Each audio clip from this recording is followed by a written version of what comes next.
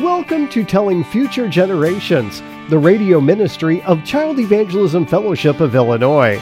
Now here's your host, Dr. Katrina Forseth, a missionary serving as State Director of CEF of Illinois. Hi, and thanks for listening to Telling Future Generations. In our CEF ministry, every role and responsibility of a staff member comes with a job description. In fact, no staff can be hired without it. It seems that job descriptions and serving in ministry just naturally go together. In the 30 years I've served with CEF, I've yet to see a job description that is only one page in length. Usually, job descriptions average 2 or more pages, and that's with using single-space type. In Nehemiah chapter 2, the leadership job of Nehemiah is described in one key concept. The role of the leader is to be an extension of God's good hand for the people that they serve by praying for the people, doing good for the people, and equipping the people to do God's good work. The first role of a leader is to pray for the people, which is evidently displayed in the life of Nehemiah. Between Nehemiah chapter 1 and Nehemiah chapter 2, 4 months had passed between the Jewish month of December, known as Kislev, and the first month of the Jewish calendar called Nisan, which is our April. During all this time, what was Nehemiah doing? He was praying. For probably 4 months, Nehemiah had been praying for that God-opened door, that God would enable him to go to Jerusalem and rebuild the wall, rebuild the city, and most importantly, to rebuild the people who were greatly discouraged and spiritually broken down.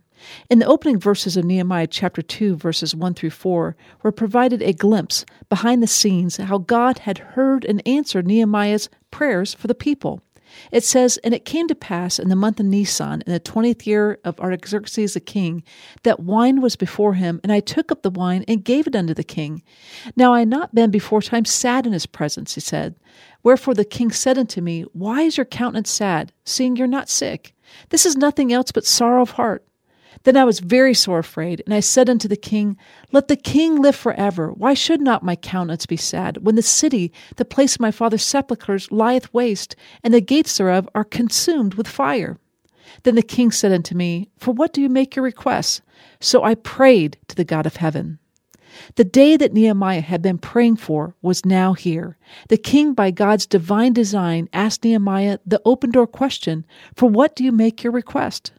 Even before Nehemiah opened his mouth, his first response was to pray, not just for himself, but to pray for the people and for what the Lord would have him to do.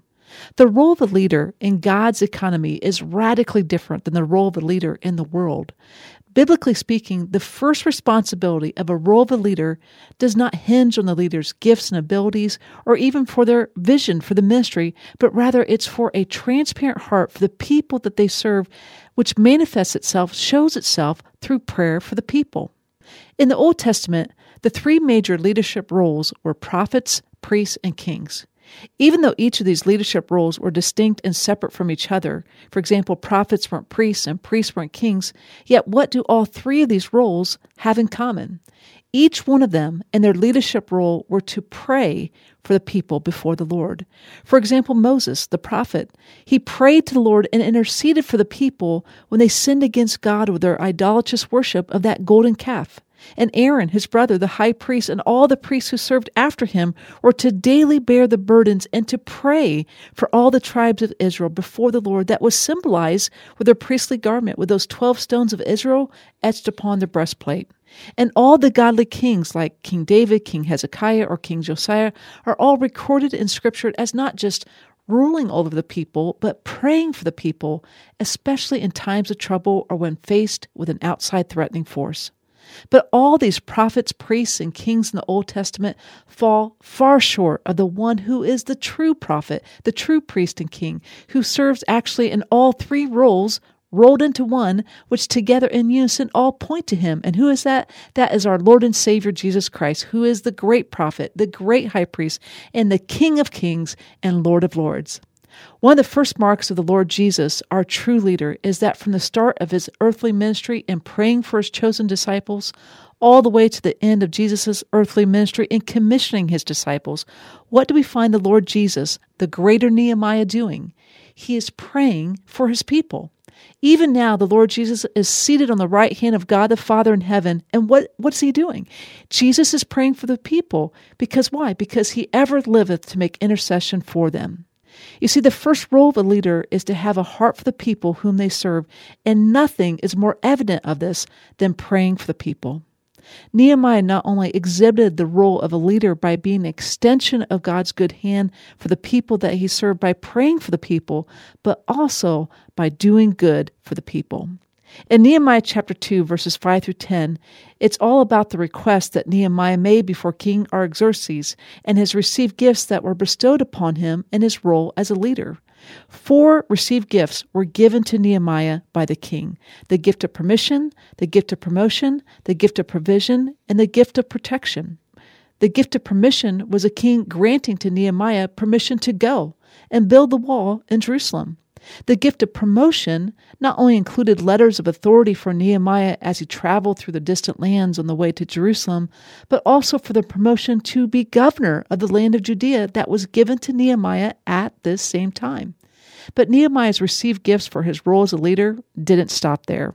The gift of provision included a pagan king, King Artaxerxes, providing the financial resources and the timber needed to rebuild the walls of Jerusalem, especially for those burnt down city gates and also Nehemiah's future house. The 4th received gift was the gift of protection that included Nehemiah receiving an armed escort, a part of the king's army, including captains and horsemen, for Nehemiah's protection. These are all amazing and super great gifts. But what was the purpose for all these received gifts in Nehemiah's role as a leader? Nehemiah 2:10, chapter 2, verse 10, is a key verse to the whole book of Nehemiah that tells us the reason for these received gifts, which underscores the very purpose of Nehemiah in serving in his role as a leader. It's actually stated as a positive characteristic of Nehemiah, but it comes from a negative point of view by his arch enemies, Sanballat and Tobiah, which are first introduced here in Nehemiah chapter 2. Verse 10 says, "When Sanballat the Horonite and Tobiah the servant, the Ammonite, heard of it, it grieved them exceedingly that there was come a man to seek the welfare of the children of Israel." Did you hear it? Nehemiah viewed his role as a leader, including all his received gifts. These were not gifts for himself like some leadership perks, but these were gifts given to him by God. For what reason? To do good for the people that he served by being an extension of God's good hand. You see, the primary job description of the role of a leader is to do good for the people you serve. Whether you're a leader in government, a leader in the community, a leader in the church, or a leader in a Christian ministry like Child Evangelism Fellowship, it's all one and the same. It is to do good for the people that you serve by being an extension of God's good hand.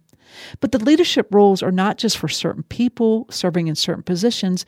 There's actually a role in leadership for each one of us.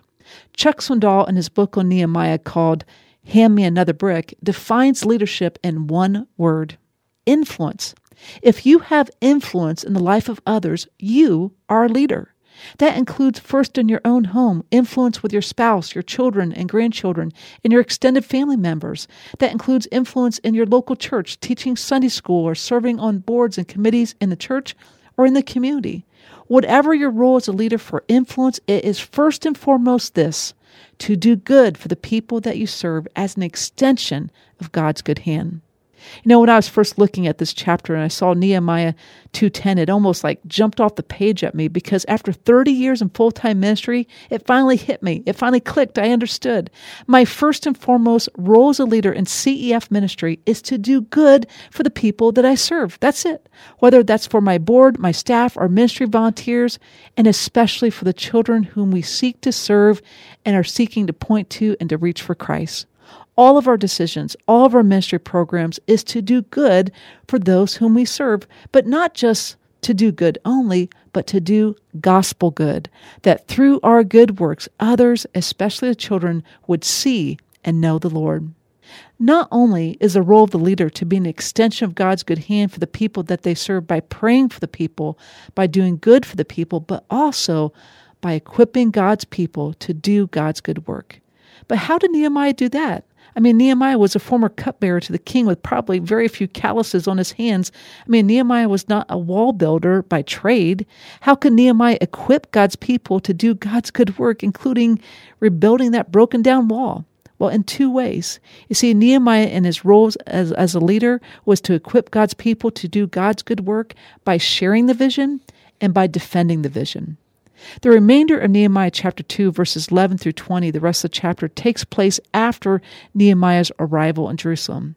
For the first 3 days, Nehemiah is recorded in Scripture as doing actually nothing. It's not recorded. But most likely, what is Nehemiah doing? He's praying about this God-given vision weighing upon his heart that he knew was too big for him and the people to do, but God.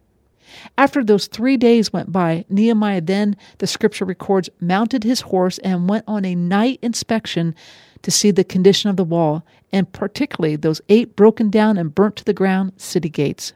And then in verses 17 and 18, the Scripture records that Nehemiah then stands before the people, and he begins how? By sharing the vision. Nehemiah said unto them, You see the distress that we're in, how Jerusalem lieth waste, and the gates thereof are burned with fire? Come, and let us build up the wall of Jerusalem, that we be no more a reproach. Then I told them of the hand of my God, which was good upon me, as also the king's words that he had spoken unto me. And the people responded, and they said, Let us rise up and build. So they strengthened their hand for this good work. You see, the people saw Nehemiah in his role as a leader as being an extension of God's good hand. The people saw God's handprint all over this situation and were greatly encouraged that the vision wasn't just of Nehemiah, but was of the Lord. The people then responded in unison together and declared, This is God's good work. Let us rise up and build. But almost as soon as the people were encouraged to embrace the vision, the enemy sought to stop the vision in its tracks through derision and discouragement. Nehemiah, he wasn't going to let it go at that, because in his response as a role of a leader was not only to equip the people by sharing the vision, but also to defend the vision. Recently, I made a trip to the Gateway chapter near St. Louis, Missouri, but on the Illinois side. And right now we're building a local committee and getting ready to launch the CEF local chapter to reach children in that area for Christ. Our goal, our vision is simple: to build the board, build the staff, and then build church partnerships. That's it. Our future CEF director, Steve Tavernier, and his wife, Leanne, are passionate about the 119 elementary schools that need an after-school Good News Club built through church partnerships. At the meeting, Steve had an opportunity, and he shared his vision with a potential committee for the after-school Good News Clubs to be established in every school. And then almost in the same breath as he was sharing the vision, then he began to defend the vision, why every child in every school in every county in their 6-county radius and the Gateway chapter needed to hear the good news of Christ. And then, much to my surprise, Steve concluded his vision casting with the local chapter committee with a direct reference to the book of Nehemiah. He said, this isn't about me. This is not about me at all. This is about what God wants us to do. I'm just here, he said, to build the wall. That's why I'm here, to build the wall and to encourage others to join in and do it together. Ultimately, this is the role of a leader. It is to equip God's people to do God's good work. How? By sharing the vision and defending the vision. Today, each of us in our role as a leader is to be an extension of God's good hand for the people that we serve. How? By praying for the people, doing good for the people, and equipping the people to do God's good work. Just as God used Nehemiah to enable others to build, so God wants to use you, his people, to encourage others to do his good work. And remember, you can do all that God has called you to do in your role as a leader. Why? Because your true leader, the Lord Jesus Christ, he is praying for you. Jesus Christ, your true leader, is always seeking to do what is good for you. And the Lord Jesus Christ, your true leader, will provide all that you need to equip you as you in turn equip others to join in and do God's good work. So let's respond in unison together, just like those people back in Nehemiah's time, and each of us in our leadership roles, and together rise up and build for the Lord. Thanks again for listening, and we hope you join us again next week. Thank you for joining us today for Telling Future Generations, the radio ministry of Child Evangelism Fellowship of Illinois. To learn how you can partner with Child Evangelism Fellowship to reach children in your community, please call 309-688-9699 or visit cefofillinois.com. Please join us again next week at the same time for Telling Future Generations. I don't wanna forget me.